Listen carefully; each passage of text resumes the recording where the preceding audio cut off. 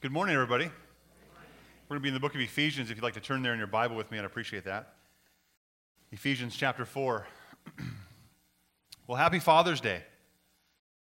Thank you. Yeah, it is such a blessing to be a dad, and I really enjoy that.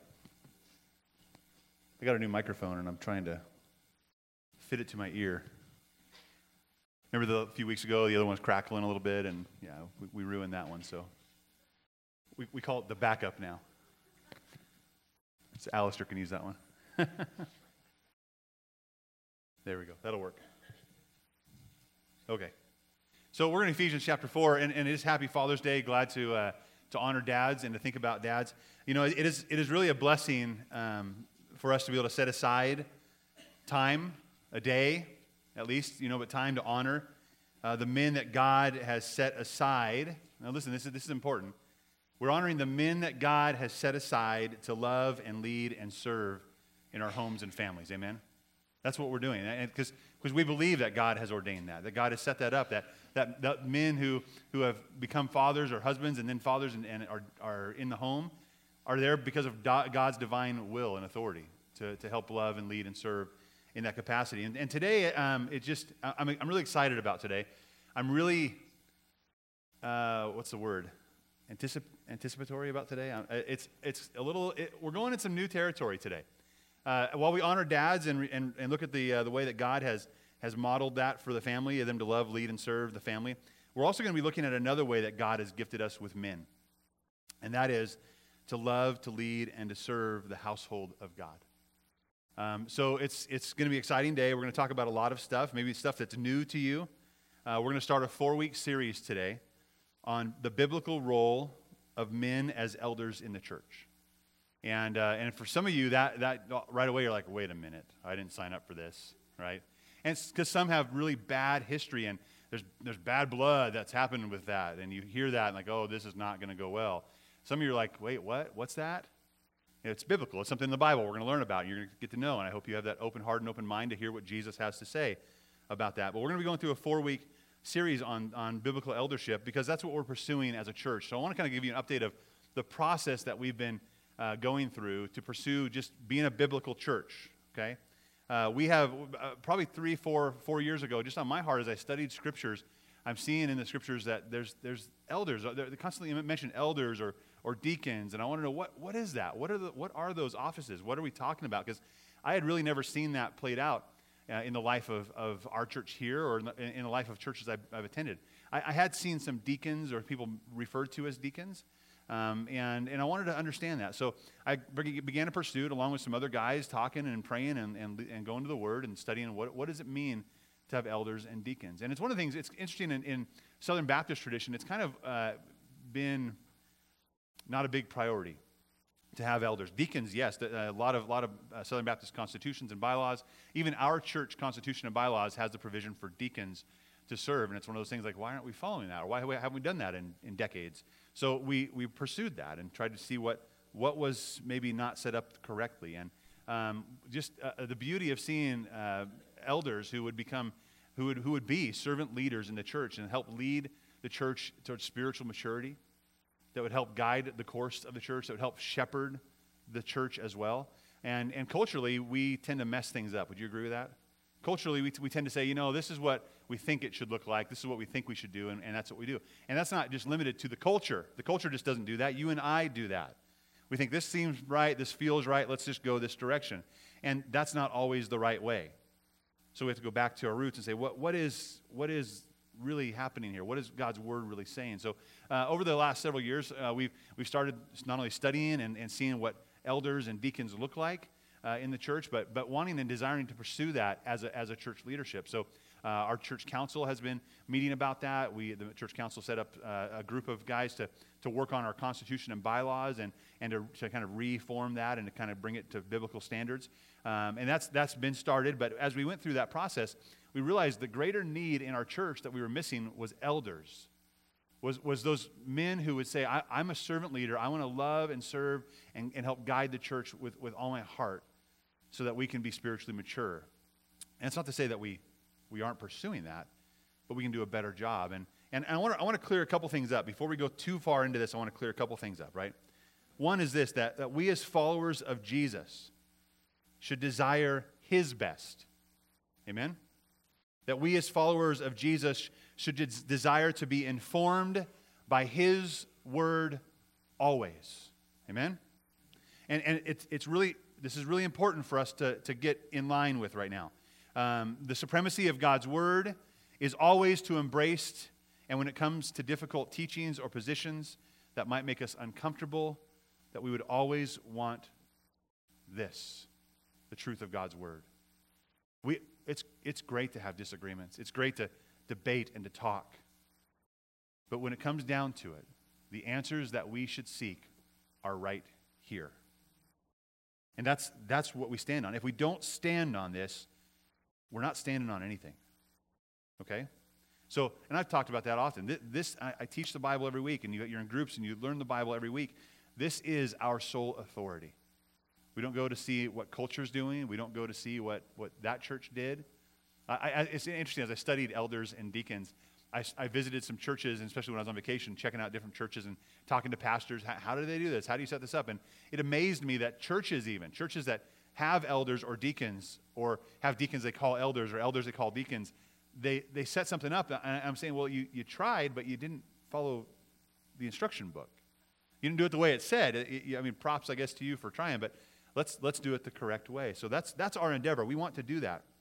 The other thing we must keep in view, that while our culture has shifted, and it has, right? I mean, we're 2,000 years removed from the New Testament church, Jesus, and we are still the New Testament church. We're 2,000 years removed from the beginning of that, though.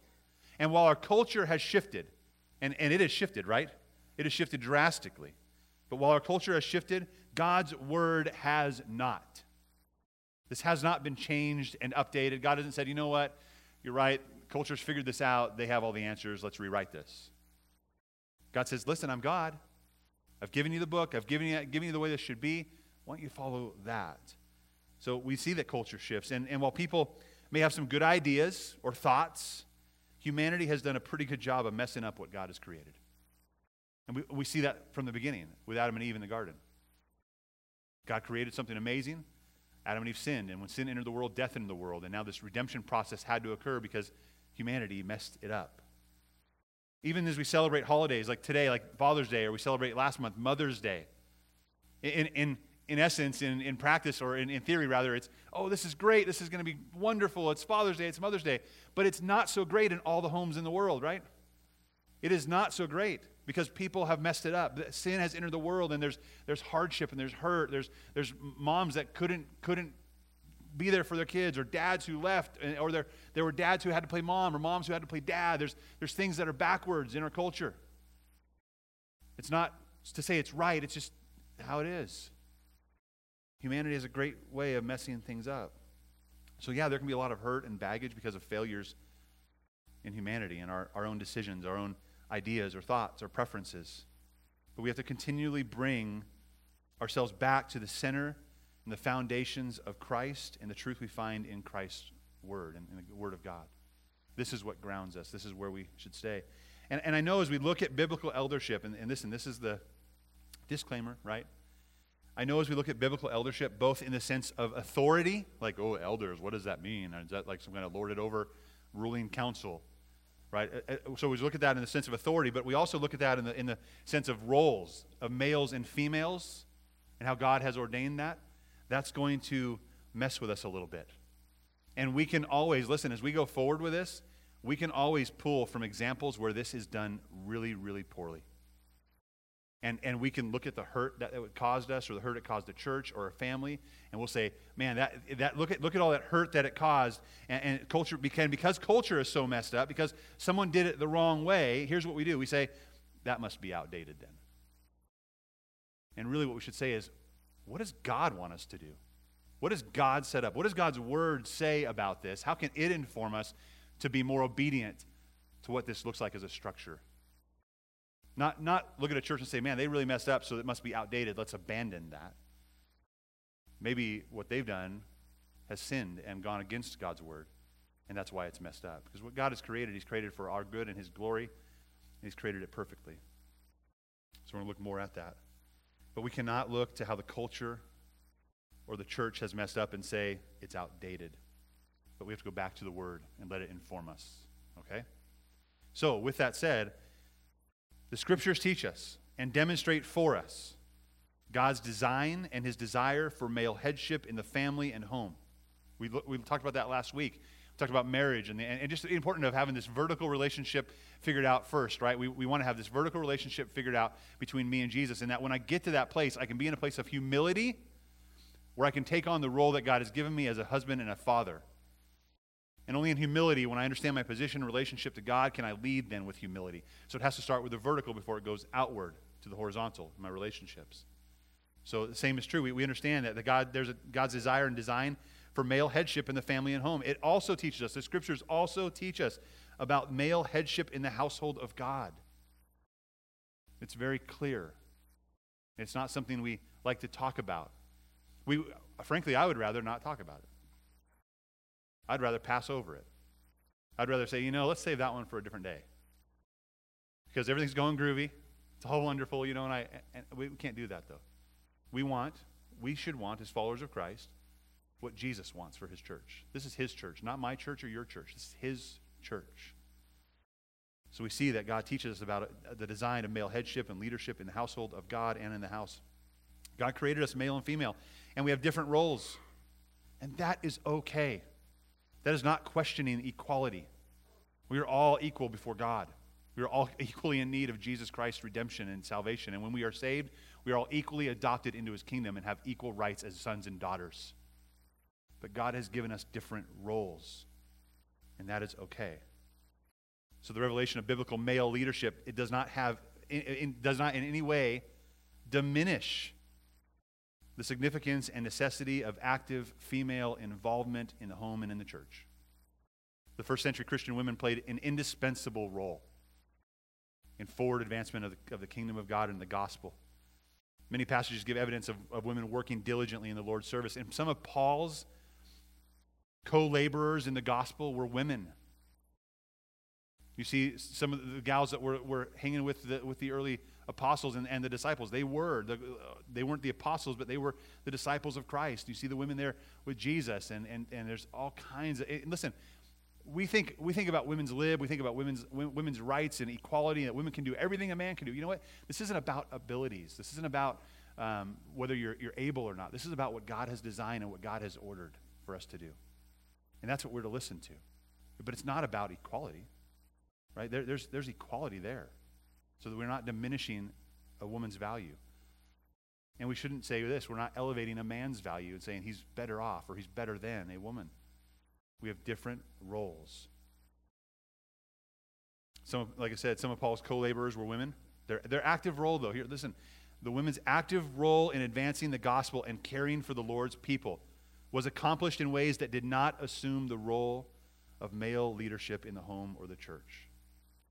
And that's the way God designed it. So, pastors or elders, biblically speaking, are to be men. And that's kind of where we start today. And we're going to get into more of that next week when we talk about the qualifications of elders. So not only do we see clear roles of eldership in Scripture, we also see that there's a burden of shepherding that's placed on one man. So there's two things kind of we have to look at. We're starting with. One is the roles of males and females, and that male headship is to be embraced as biblical under the authority of Christ.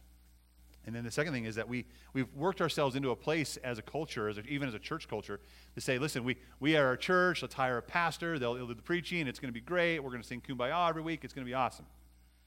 And we'll be okay. But listen, that's not what makes us spiritually mature. And listen, I know the burden it is as a pastor, as the pastor at this church, the only pastor, right? I have some staff that are very helpful, and I have some of you that are very helpful to come alongside, but there is a huge burden, a burden that I cannot carry. And you know what? It's a burden I don't even try to carry, because if I did, it would crush me. But I'm still burdened for you. I'm still burdened for those of you who fall through the cracks. I'm still burdened for those of you who are dealing with things that you never had to voice and had someone have an ear to listen. I'm burdened for that. And that's what we're seeing as we see servant leadership, and we see male eldership as servant leaders. That's what happens. The church gets taken care of more broadly. And we can reach a fullness of maturity with the plurality of elders. So we're going to look at that again today too. There's many stories, countless stories in churches all around America of pastors over and over being burned out. The average senior pastor position lasts 3.5 years, and they quit and move on. 3.5 years is barely getting started. I've been pastor here for, 2 years almost. In interim before that, a year plus. So it's almost been 3.5 years now. I feel like we're just getting warmed up. Most people are throwing in the towel. Youth pastors, it's less because we overburden one person, and that's not what is biblically accurate to do. It's unproductive and irresponsible to let the shepherding responsibilities rest only on one person. I also don't want that kind of power, because that kind of absolute power corrupts, doesn't it? And I don't want that. I want accountability. I want to rub shoulders with other guys who love Jesus and love the church and will call me to account and call me to task as I should be called to. So I say God is giving us a gift. Just like he's given us a gift of fathers in the home, he's given us a gift of men as male leaders in the church. And that's something that we've are wanting to set right. In the book of Titus, I'll read this to you. You don't have to turn there. Titus 1:5, Paul writes and says, "The reason I left you in Crete was to set right what was left undone." So this isn't the first time this has happened. Back 2,000 years ago in the early church, Paul is telling Titus, "Say, listen, I'm leaving you there in Crete. There's some things that have been left undone that need to be changed and fixed." And that's great, right? We should be looking for those things. He said, and here's what he says to do. "As I directed you, to appoint elders in every town." Go to every church and appoint elders in every church. And that is such an important thing to understand. That's kind of been my life verse. And as we talk about this process, I see some things that are undone. Now, I don't want to say this. I said this a minute ago. I don't think we're spiritually immature. I mean, in some ways, we always will be, right? We want to grow into maturity. But I think the spirit of what God has ordained has been taking place. There's several men in this church who have taken on some of those shepherding roles, and you see that naturally just occurring, and you're drawn to that person, and that you're thankful for their teaching, right? That's occurring naturally. But there is an order to this, and we want to establish this so that there's some accountability as well. And so what is left undone, we want to set right by appointing elders in our church as well.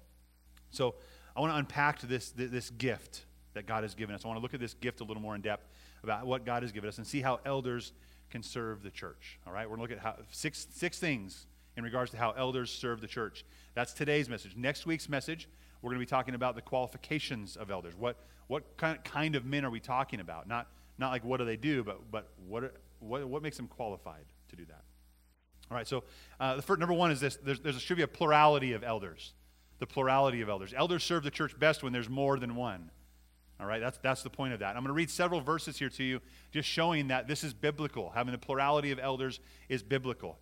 And they're listed in, listen, I know your notes look crazy, right? Your notes look like this long list of, someone was saying, I was trying to get them all, but it was too much. I get it. A lot of this is reference stuff. And listen, as we go through this process as a church, and we're going to talk more about it in a minute, I want you to be prayerful. I want you to be diligent to study. I want you to ask questions. I want you to dig deep. I want you to want what God wants and to let God lead our church there. So study, test, look, go back and research. But here's what it says about the plurality of elders. In Acts 11:30, it says, they did this, sending relief to the Jerusalem church. They did this to send relief to the elders in the Jerusalem church by means of Barnabas and Saul. Elders, plural.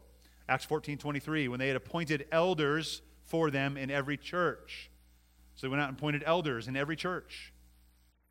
Acts 20 says he sent to Ephesus and summoned the elders of the church. So the church of Ephesus saying, I'm summoning your elders to come. Plural, elders.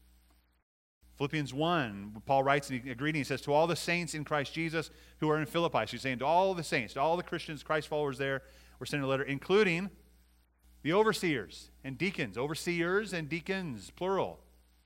So there's another word. We see an elder, now we see overseer. Okay, other places we see pastor. Other places we see shepherd. Other places we see it inferred as leaders who teach and admonish the body and the flock. So we're going to see how those words all are synonymous as one. And then James 5:14, what's James say? If anyone's sick among you, you should call for the elders of the church. Come pray for you. In Hebrews 13, this is where we see the leaders part in verse 7 and 17. It says, remember your leaders who have spoken God's word to you. So they're just calling them just leaders or leaders, right? Elders lead. That's part of the role we'll see in a minute. In verse 17, it says, obey your leaders. So, well, wait, this could be anybody. Yeah, people can lead, right?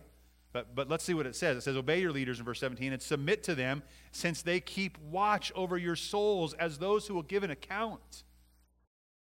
That's elders. That's spiritual shepherds of the church. Listen, I have to give an account for you and how I helped you. And no wonder I want the plurality of elders, right? There's a lot to account for here. It's plural. The job is not for one man, but for as many as are called, qualified, and available. We don't know that there's no limit, right? We want to raise up elders to serve the church. And listen, we have to understand this is a servant leadership position. This is not, a lot of people have made it, this is the board of elders. And to me, a board of elders, I know some churches it's, that's what we call it, the board of elders. But to me, a board are those people that sit in fancy suits around a big conference table in like the 30th floor of a building. They have no grasp on reality. They aren't touching anything that has to do with reality. They aren't rubbing elbows and being shoulder to shoulder with people. They're just making these crazy, weird decisions that affect everybody else below them. That is not the biblical model of eldership. Okay? So if that's a fear of yours, let's get rid of that fear. That's not the biblical model of eldership. Elders are to be shepherds. Okay, so number one is there's a plurality of them. That's how they serve the church. Number two is this. Elders serve the church as servant leaders. They're a gift as servant leaders. God has given us a gift, and I told you to turn to Ephesians 4. Hopefully you're still there. Ephesians 4, let's look at verses 11 through 16 together. It starts out, it says, and he himself, who is that talking about? It's talking about Jesus Christ. It's the Lord Jesus. It says, and he himself gave, there's the gift, gave some to be apostles, some prophets, some evangelists, some pastors and teachers, equipping the saints for the work of the ministry, to build up the body of Christ. Now listen to what the goal here is. As we look at this, why did God give us the gift of these servant leaders, these teachers, these pastors, these shepherds? Why did he? He says, in order to equip the saints, that's you and I, but equip the saints for ministry, to build up the body of Christ until we all reach unity in the faith and in the knowledge of God's Son, growing into maturity with a stature measured by Christ's fullness. That's an amazing job. That should be an amazing goal of our body, of our church. We want to be at this full stature of maturity and faith in Jesus Christ. And look at verse 14, because the verse 14 shows what is contrary to that. What was happening without that gift. So here's what happens without that gift. Then you will no longer be children, little children, tossed by the waves and blown around by every wind of teaching, by human cunning with cleverness in the techniques of deceit. You know what that is? You know what that says? When we don't have proper leadership and guidance and direction and spiritual teaching, we grab onto whatever feels right. We let culture dictate our lives and our faith. We let culture model what we think should be modeled in our homes, in our churches. And Jesus is looking like, what are you doing? So he gave us this gift of male eldership, servant leaders who would lead and love and serve and guide and teach the church. So they'd grow into maturity, and no longer would we be children, tossed by the waves and blown around by the wind of teaching, or by human cunning with cleverness and the techniques of deceit. But speaking the truth in love, that let us grow in every way into him who is the head, Christ. See, this is not a board. It says, you are responsible to me. A servant leader, an elder, a pastor teacher is to come underneath and say, I want to encourage you and lift you and teach you and help you get mature so that you will grow into every way into him, Christ, who is the head. Not the elder, the head, but Christ, who is the head. It says, from him, the whole body, fitted and knit together by every supporting ligament, promotes the growth of the body for building up itself in love by the proper working of each individual part. The gift of elders is a part of the gifting of the church that makes us complete as a body and helps us become mature and healthy. Now, there's two ways I think I've kind of mentioned this. There's two ways we can look at this, and we look at this in even culture. We have Father's Day, and we say, "Oh, Father's Day is so great. I can't wait to call my dad later." Was he a perfect dad? No, he wasn't. But he was a humble dad. He tried his best. He admitted when he was wrong, and he guided my brother and I towards Jesus all the time. And I'm so thankful for that. I'm going to call and honor him in that. I'm going to let him know that. I'm going to love him the way I should love him. But there's other dads out there, right? There's other times, and even probably times my dad modeled the lord it over mentality. You will do what I want you to do, and there's nothing else. You're just going to do it. I've seen the temptation for that right now myself, by the way. My daughter has started, and you think it's usually a 2-year-old thing, but my daughter has now started asking the question, why? Oh, man. And the other day, I'm like, Bailey, don't ask me why. And then I'm like, wait. It's okay. I want you to ask me why. I want you to learn why I say what I say, but man, you are asking it a lot. You just got to slow down a little bit. I mean, Bailey, you can think through that question a little bit first, and then ask me if you really don't know the answer, right? Like that's. So my fault would be I'm just going to lord it over her and say, do what I say, and that's it. When you ask why, what should I say? Because I said so. How many of us are guilty of that, right? All of us. We do that, but some kids have that as a father their whole life. That's all they have, right? The lord it over them. I'm the boss. Do what I say. That's it. Let's not have a conversation about this. I'm not going to teach you. I'm just going to lord it over you. That is not the model of biblical eldership, right, or authority or spiritual guidance in Scripture. And the other side of that is passivity, where we have a dad that's like, I don't want to upset what's going on here. I'm just going to stand back and watch. You do whatever you want. Learn from your own mistakes. Everyone else has to. And I'll just sit back and watch. And that cheats children too, and families. Right? And certainly there's all kinds of ways we could say that the family has been messed up or dads are absent or whatever. But those are two ways that we get kind of scared. When there is a dad, it's either going to be a lorded over situation or a passive situation. And Jesus says, let's meet in the middle. Why don't you be a servant leader? Why don't you love diligently and explain and teach and guide and be humble and gentle and guide your children into maturity? Because one day they're going to look back and thank you for that.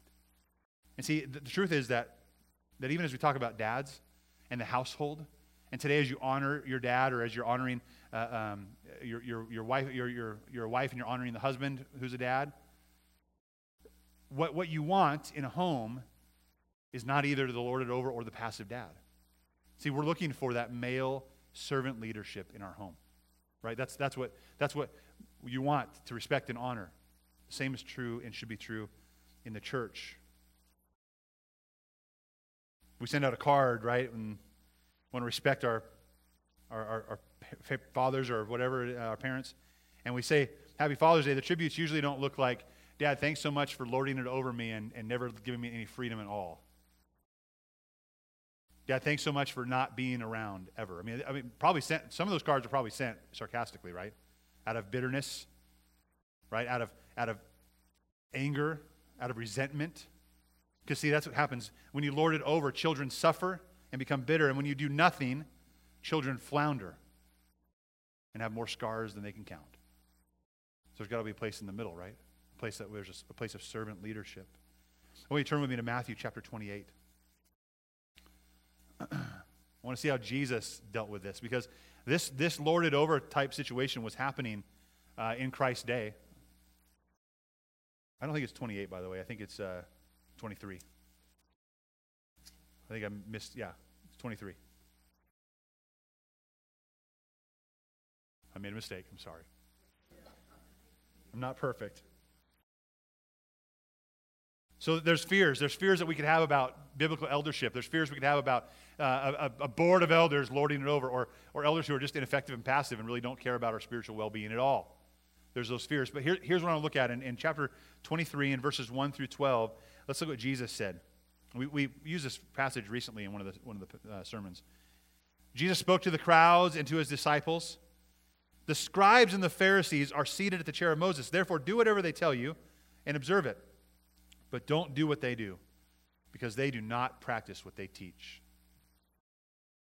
They tie up heavy loads that are hard to carry They put them on people's shoulders, but they themselves aren't willing to lift a finger to move them. They do everything to be seen by others, to enlarge their phylacteries and lengthen their tassels. They love the places of honor at banquets, the front seats in synagogues, greetings in the marketplaces, and to be called rabbi by people. That does not sound like how we should have it. I mean, and you're right, because Jesus is even speaking against that, isn't he? Saying that is not okay. Beware of this. This is not okay. And he continues to call the Pharisees and the scribes out. Woe to you, woe to you. You are dead meat for what you're doing. But look at verse 8. But you are not to be called rabbi because you have one teacher. You are all brothers and sisters. Do not call anyone on earth your father because you have one Father who is in heaven. You are not to be called instructors either because you have one instructor, the Messiah. The greatest among you will be your servant. Verse 12, whoever exalts himself will be humbled. But what? Whoever humbles himself will be exalted. What does leadership look like in God's church? Servant leadership. Humble, gracious, compassionate, loving, truth-filled servant leadership. That's what it should look like in the church. And we talk about titles, and titles tend to scare us a little bit. But it's not. This kind of leadership is not about acquiring titles. I want to go to a few other passages for you. I'll read these to you. And in places where Paul's talking about elders, it's almost very clear. It's very clear he's talking about elders here. And look what he says. In 1 Thessalonians, he says this, now we ask you, brothers and sisters, to give recognition to those who labor among you and lead you in the Lord and admonish you. You see what the description there? We're not talking about a board of elders, right? We're talking about men who labor among you and lead you in the Lord and admonish you and encourage you. They teach you. Paul's saying those, we should honor those. We should desire that. We should respect that. Regard them very highly in love because of their work. 1 Corinthians 16 says this, brothers and sisters, you know the household of Stephanus and the first fruits of Acacia, and they have devoted themselves to serving the saints. So he's talking about these who have devoted themselves to serving the saints. I urge you, also submit to such people and to everyone who works and labors with them. It's a work and a labor. It's saying, I'm going to lay myself down to make sure we can build up the body of Christ. The model of biblical male eldership is servant leadership. Colossians 1 and Colossians 4 say this, you have learned from Epaphras, that's what it is, your dearly loved fellow servant. He is a faithful minister of Christ on your behalf. Faithful minister. You see the words that we're describing here? It does not describe a board that rules over people. Certainly elders guide, and their job is to guide and to direct and to give insight and to plot the course for a church under the power and guidance of the Holy Spirit. But they are leaders. They are faithful leaders. Going on, it might not be about acquiring titles. Like, it's like, well, why do we need titles then? If we don't need to have a bunch of elders, let's just let people serve wholeheartedly. I think there's a couple reasons that having elders, officially confirming elders in our church is important. And here's what I'd say. One is this, because it's biblically rooted. Elder / overseer / pastor / shepherd, those are biblical terms. And when we see biblical terms, we can have biblical definitions, right? That biblical terms create biblical definitions. So when we embrace those biblical terms and titles, if they were, it roots us and takes us back to the Scriptures instead of relying on human wisdom to figure it out. I would much rather rely on biblical wisdom than human wisdom. The definitions of these titles are defined. That's a great thing, right? We can go to it and say, well, elder, isn't this? Yeah, it's right there. It's in Scripture. We can read about it. We can learn about it. We can study it and know what that is. So there's no room for misconceptions. And finally, titles will hold the servant leader accountable to those biblical definitions. Biblically speaking, I, as your pastor, I'm an elder. And I can go to the Scripture and see exactly what's required of me. And I can hold myself accountable to that, and I should be held accountable to that. So when you say, let's call, let's endorse, let's confirm these servant leaders in our church as elders, as pastors, we are saying that they are now accountable to God's definition of what that means. And that's so important to do. So we've established that there's and as biblical eldership, biblical male eldership is a plurality. It's more than one. We've established that they are a gift to the church as servant leaders. Amen? Number 3. Now we're going to go in the next 4 things are how do they serve the church, right? We're continuing in that theme. How do they serve the church? Well, they serve by teaching. This is how they serve. They serve by teaching. This is how we become spiritually mature.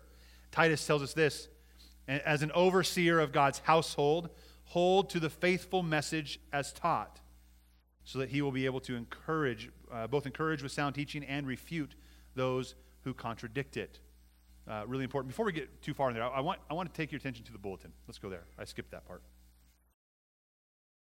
In your bulletin, you should have an insert that looks like this. We have 2 of them that look like that, right? My mistake again. I printed a double orange day. The orange one with lots of words and no pictures. This is a recommendation from your church leadership, from your church council, and from the personnel committee.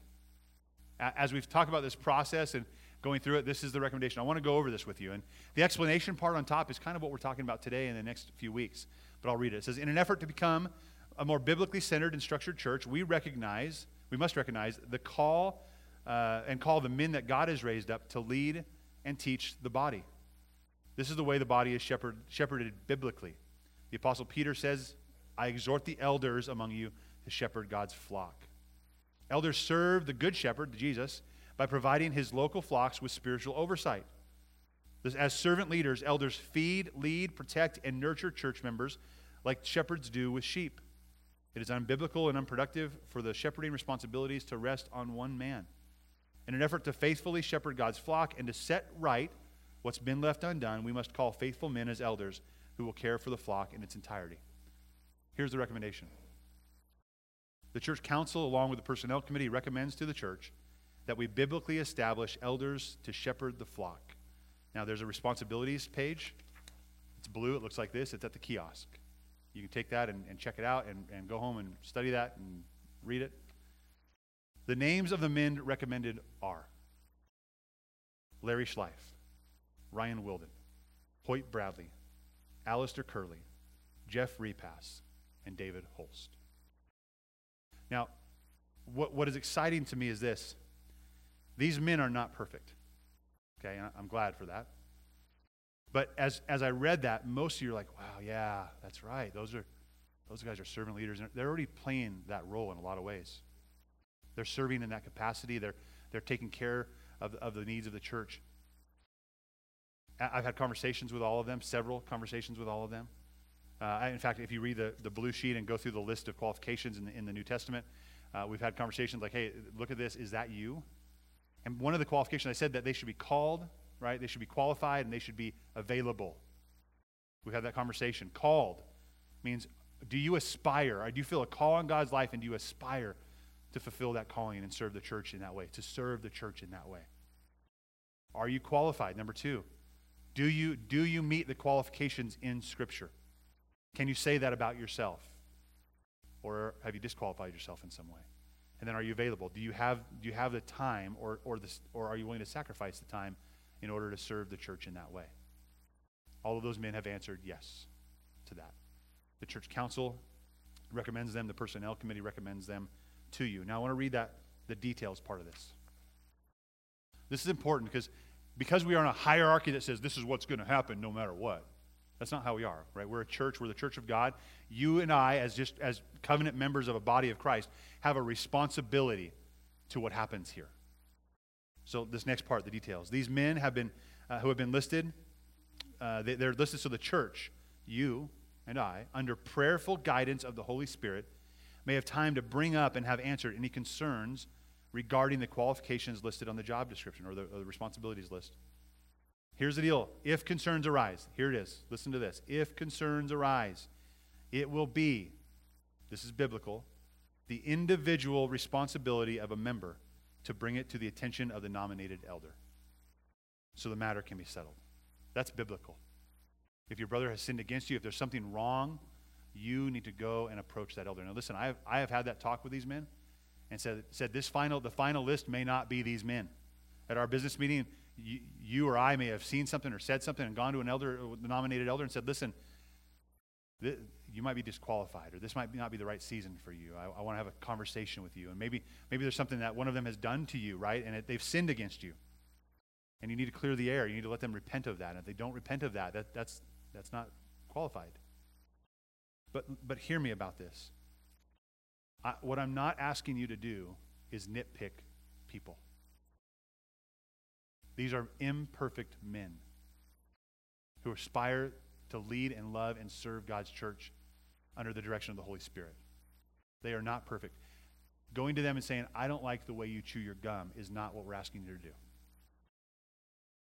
I don't like the soccer team that you like. That's not, who cares? Okay? When we are talking about calling and confirming men who will serve and lead our church, we are looking at, are they indeed called? Right? Are they aspiring to do that? Maybe you know something. Maybe they're just giving me a line saying, yeah, I really aspire to this. And somewhere else are saying, this is going to be the worst thing ever. Then they're not called. They shouldn't do it. Maybe they have sinned against you in some way. There's some sin there, unrepentant sin. They're disqualified because of unrepentant sin in their life. Talk to them. Share with them. And in sharing, and me having a conversation with those men, they are open and ready for those conversations. They are ready to have as humble of a heart as they can to receive any criticism that is legitimate from you, to test and see, are they qualified? Are they called? Are they available? You understand that? This is not let's just get all the dirt and I don't like this person and preference this thing. This is who has God given us as a gift to lead and serve the church well. Now, if you go to the person and to settle the matter and it's settled, great. We'll carry on. Only if a matter could not be settled should an individual bring it to the attention of the pastor and or the church council. You can find one of your church council members. You come talk to me if you need to, but only after you have spoken to this individual. Okay? That's biblical. After this prayerful consideration, the final list of qualified and called men will be presented for confirmation at our next business meeting. That's how we're going to do that. Now look at the next part. Here's the schedule and the process. Between now, June 16th and July 14th, I will be preaching and teaching on biblical eldership. What does it look like? I'm also asking that I'm calling you to prayer and to fasting. Set aside a day to fast and really seek God and say, God, is this what you want? Is this? Maybe you have an issue and you need to settle it, but you're not ready to settle it. Pray and fast. God, what do I need to let this go? Do I need to deal with it? What's the best way? Pray and fast. Let God's blessing rain down on us. Let God's gift rain down on us through that during this time. You'll see June 23rd, that's next Sunday. What we're setting up is a Q&A evening that evening. So I know that you're going to have questions. I know that there's baggage and there's all kinds of things that you're going to like, what is going on? If you have those questions, great. Submit them to us. I would prefer that you submit them ahead of time so we don't have to do a lot of off-the-cuff stuff. And I'll answer all those questions straight away, and it might answer tons of people's questions that came because you submitted your question. And then we'll see if there's any questions after that. But you can submit them in the church office in person. Here's a question. You can submit them by email. You can submit them by snail mail, right? Let us know. Or if you don't want to do those, go see Alistair and have him write it down for you, and he'll keep it for us, okay? If you have questions, submit them. Prayerfully think about that. Research. Dig in here. Go deep into this and see what this looks like. So we have a Q&A on the 23rd at 5:30, and that'll be here. And we have a Q&A on the 14th, July 14th, and that's at 3 p.m. in the afternoon. I think there's a camp, Wild Adventure Camp meeting that evening, so we're doing it in the afternoon. You go home, have lunch, come back, and have a final Q&A meeting on the 14th. And then July 18th is a covenant members meeting at 6:30 p.m. It's a semi-annual business meeting at FBC where we will finalize this recommendation with a vote. There will be other recommendations coming, but we only have to give you a couple weeks on those ones. This one is the most predominant thing we wanted to let you know about. Now, as we go back to our message here in our text, I want you to understand that this is a step in the right direction. They're gonna act with the authority that any committee in our church has, based on the responsibilities here. They're going to have the same authority any committee in our church has, which is to come discuss their roles and to fulfill their responsibilities, but also to bring recommendations to the church body at business meetings. They can bring a recommendation and say, this is what we think as the elders we think we should do, and pose that to a vote. That's how it'll work. But we are going to be working on, and our church is working towards, remember I told you we started bylaws, and it was so big, we said, we need elders right now. That's the urgent thing. That's the imminent thing.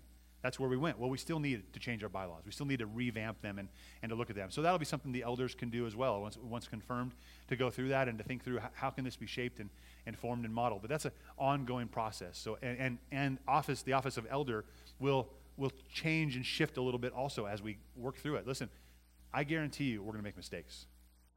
I was talking to these guys the other day, and we're like, who's done this before? None of us. We're imperfect people. We're going to make mistakes. And we're going to repent of that, and we're going to make it right, and we're going to change something so that it serves the church best. That's our desire. And even when you come to Q&A, you may say, well, what are you going to do about this? I don't know. I may say, I don't know. We'll have to figure that out. That's a great question. We don't have all the answers. We know who does, and we know where we're going to look for them, okay? So real quickly, we're going to look at just 4 roles they have, and this is on the blue sheet in the lobby. You can take it home and look at that as well. The first is to teach. Their role is to teach. Elders should teach. They're overseers of God's household. They should be faithful to teach and encourage with sound teaching so that they can also refute and contradict unsound teaching. That's something that we should always be on the lookout for. Is what you're listening to, is that article you read, is that book you recommended, is that really biblical? Right? We need to make sure we're embracing sound doctrine. An overseer, therefore, must be able to teach in 1 Timothy. 1 Timothy 4, it says, until I come, give your attention. He's telling this to Pastor Timothy. Give your attention to the public reading, exhortation, and teaching. Pay close attention to your life and your teaching. Persevere in these things. An elder should be able to teach and should teach. Scripture says that some elders are given the responsibility to teach and preach, but not all, but elders teach. The goal of teaching is not to only to encourage believers by giving them biblical instruction, but also to firmly rebuke those who oppose the truth of the gospel, to make sure that there is purity in what we believe here, and this is where we rest. Number 2, that they lead. Number 4. They lead the church. That's the second role we see. They lead the church. 1 Timothy 3 says the qualification is that he, the elder, should manage his household competently and have his children under control with all dignity.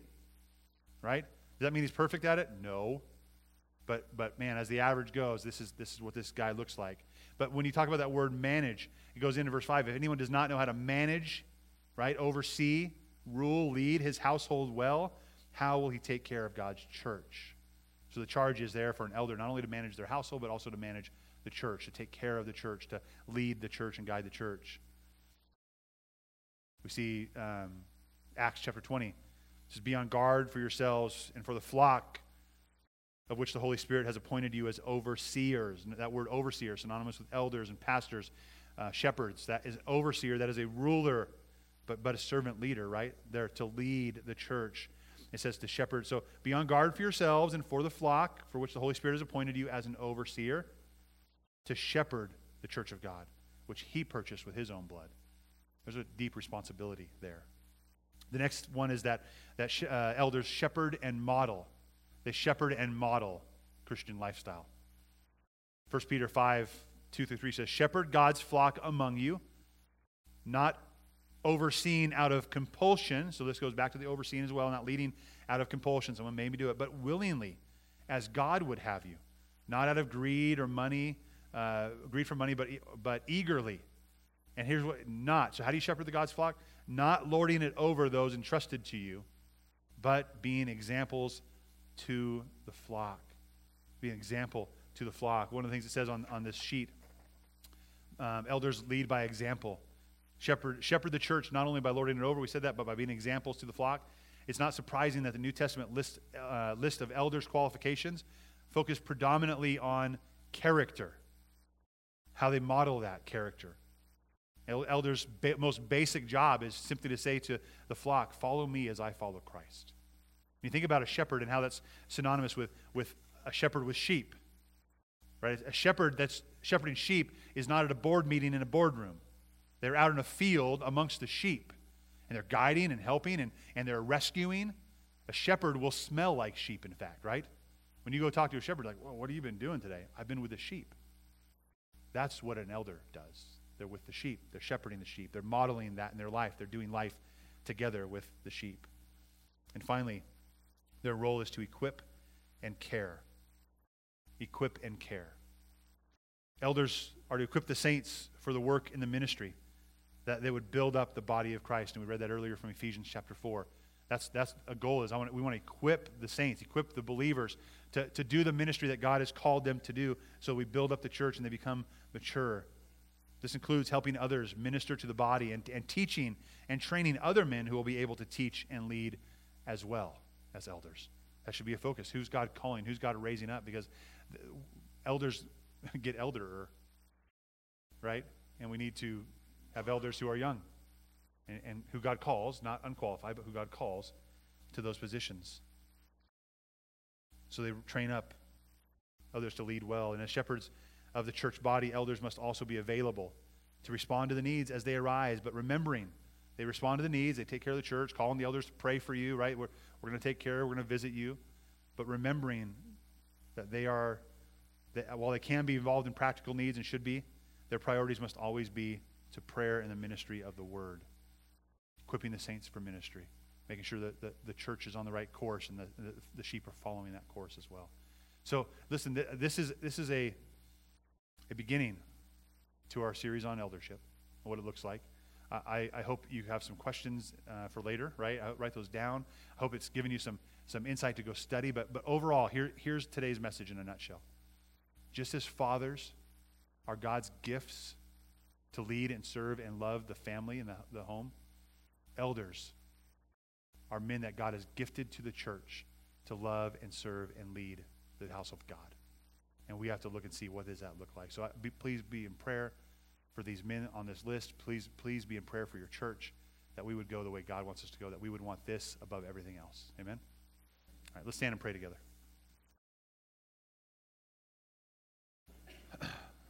Father, you are a good and gracious God, and we are so grateful. God, thank you for giving us the word. Thank you today as we honor and celebrate dads. God, we know that looks messy sometimes. But God, thank you for giving us the ultimate model of a father as you are, our Heavenly Father. That you're loving and kind, that you discipline us well, that you guide us and direct us. God, thank you for gifting many of us with good dads that modeled that the best they knew how. And God, we're also grateful that you've gifted us with men in our church to love and serve and lead how you would call. Help us be in prayer for them. Help us call capable servant leaders to take care of the flock. We pray in Jesus' name. Amen. Hey, we're going to close in our response time in worship, and it's time to celebrate what God's doing and who God is. And so as we sing, maybe you need to worship from your heart and celebrate all he is. Maybe you need to pray and contemplate what we talked about, what God's doing and what he stirred in your heart from Scripture. Listen, maybe some of you here, that list does not mean that's all we have in our church. But that's who we see and who we have identified. But maybe in your heart, you aspire to lead and serve as a servant leader. Maybe you aspire to eldership and you want to know more. There's room for that. We want to talk. We want to edify. We want to build up people and train others to lead well, so we can shepherd the flock, shepherd us in a great full way. So maybe that's you. But whatever you might need prayer for, I'll be down front if you'd like to pray. But let's just worship with this last song. Light of the world, you step down into darkness. Open my eyes, let me see beauty that made this heart adore you. Hope of a life spent with you. So here I am to worship. Here I am to bow down. Here I am to say that you're my God. You're altogether lovely, altogether worthy, altogether wonderful to me. King of all days, oh so highly exalted, glorious in heaven above. Humbly you came to the earth you created, all for love's sake became poor. So here I am to worship, here I am to bow down, here I am to say that you're my God. altogether lovely, altogether worthy, altogether wonderful to me. And I'll never know how much it cost to see my sin upon that cross. And I'll never know how much it cost to see my sin upon that cross. So here I am to worship, here I am to bow down, here I am to say that you're my God. You're altogether lovely, altogether worthy, altogether wonderful to me. So here I am to worship. I hope we can say that when we come to worship him, we're here to say he is our king. Right? And that's where we go back to say that what he says in his word is supreme.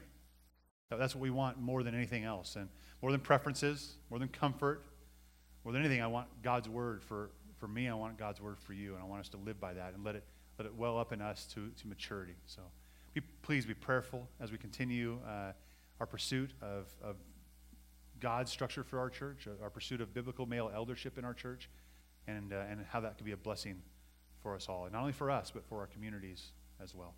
I love you guys a lot. Hoyt, would you please close us in prayer?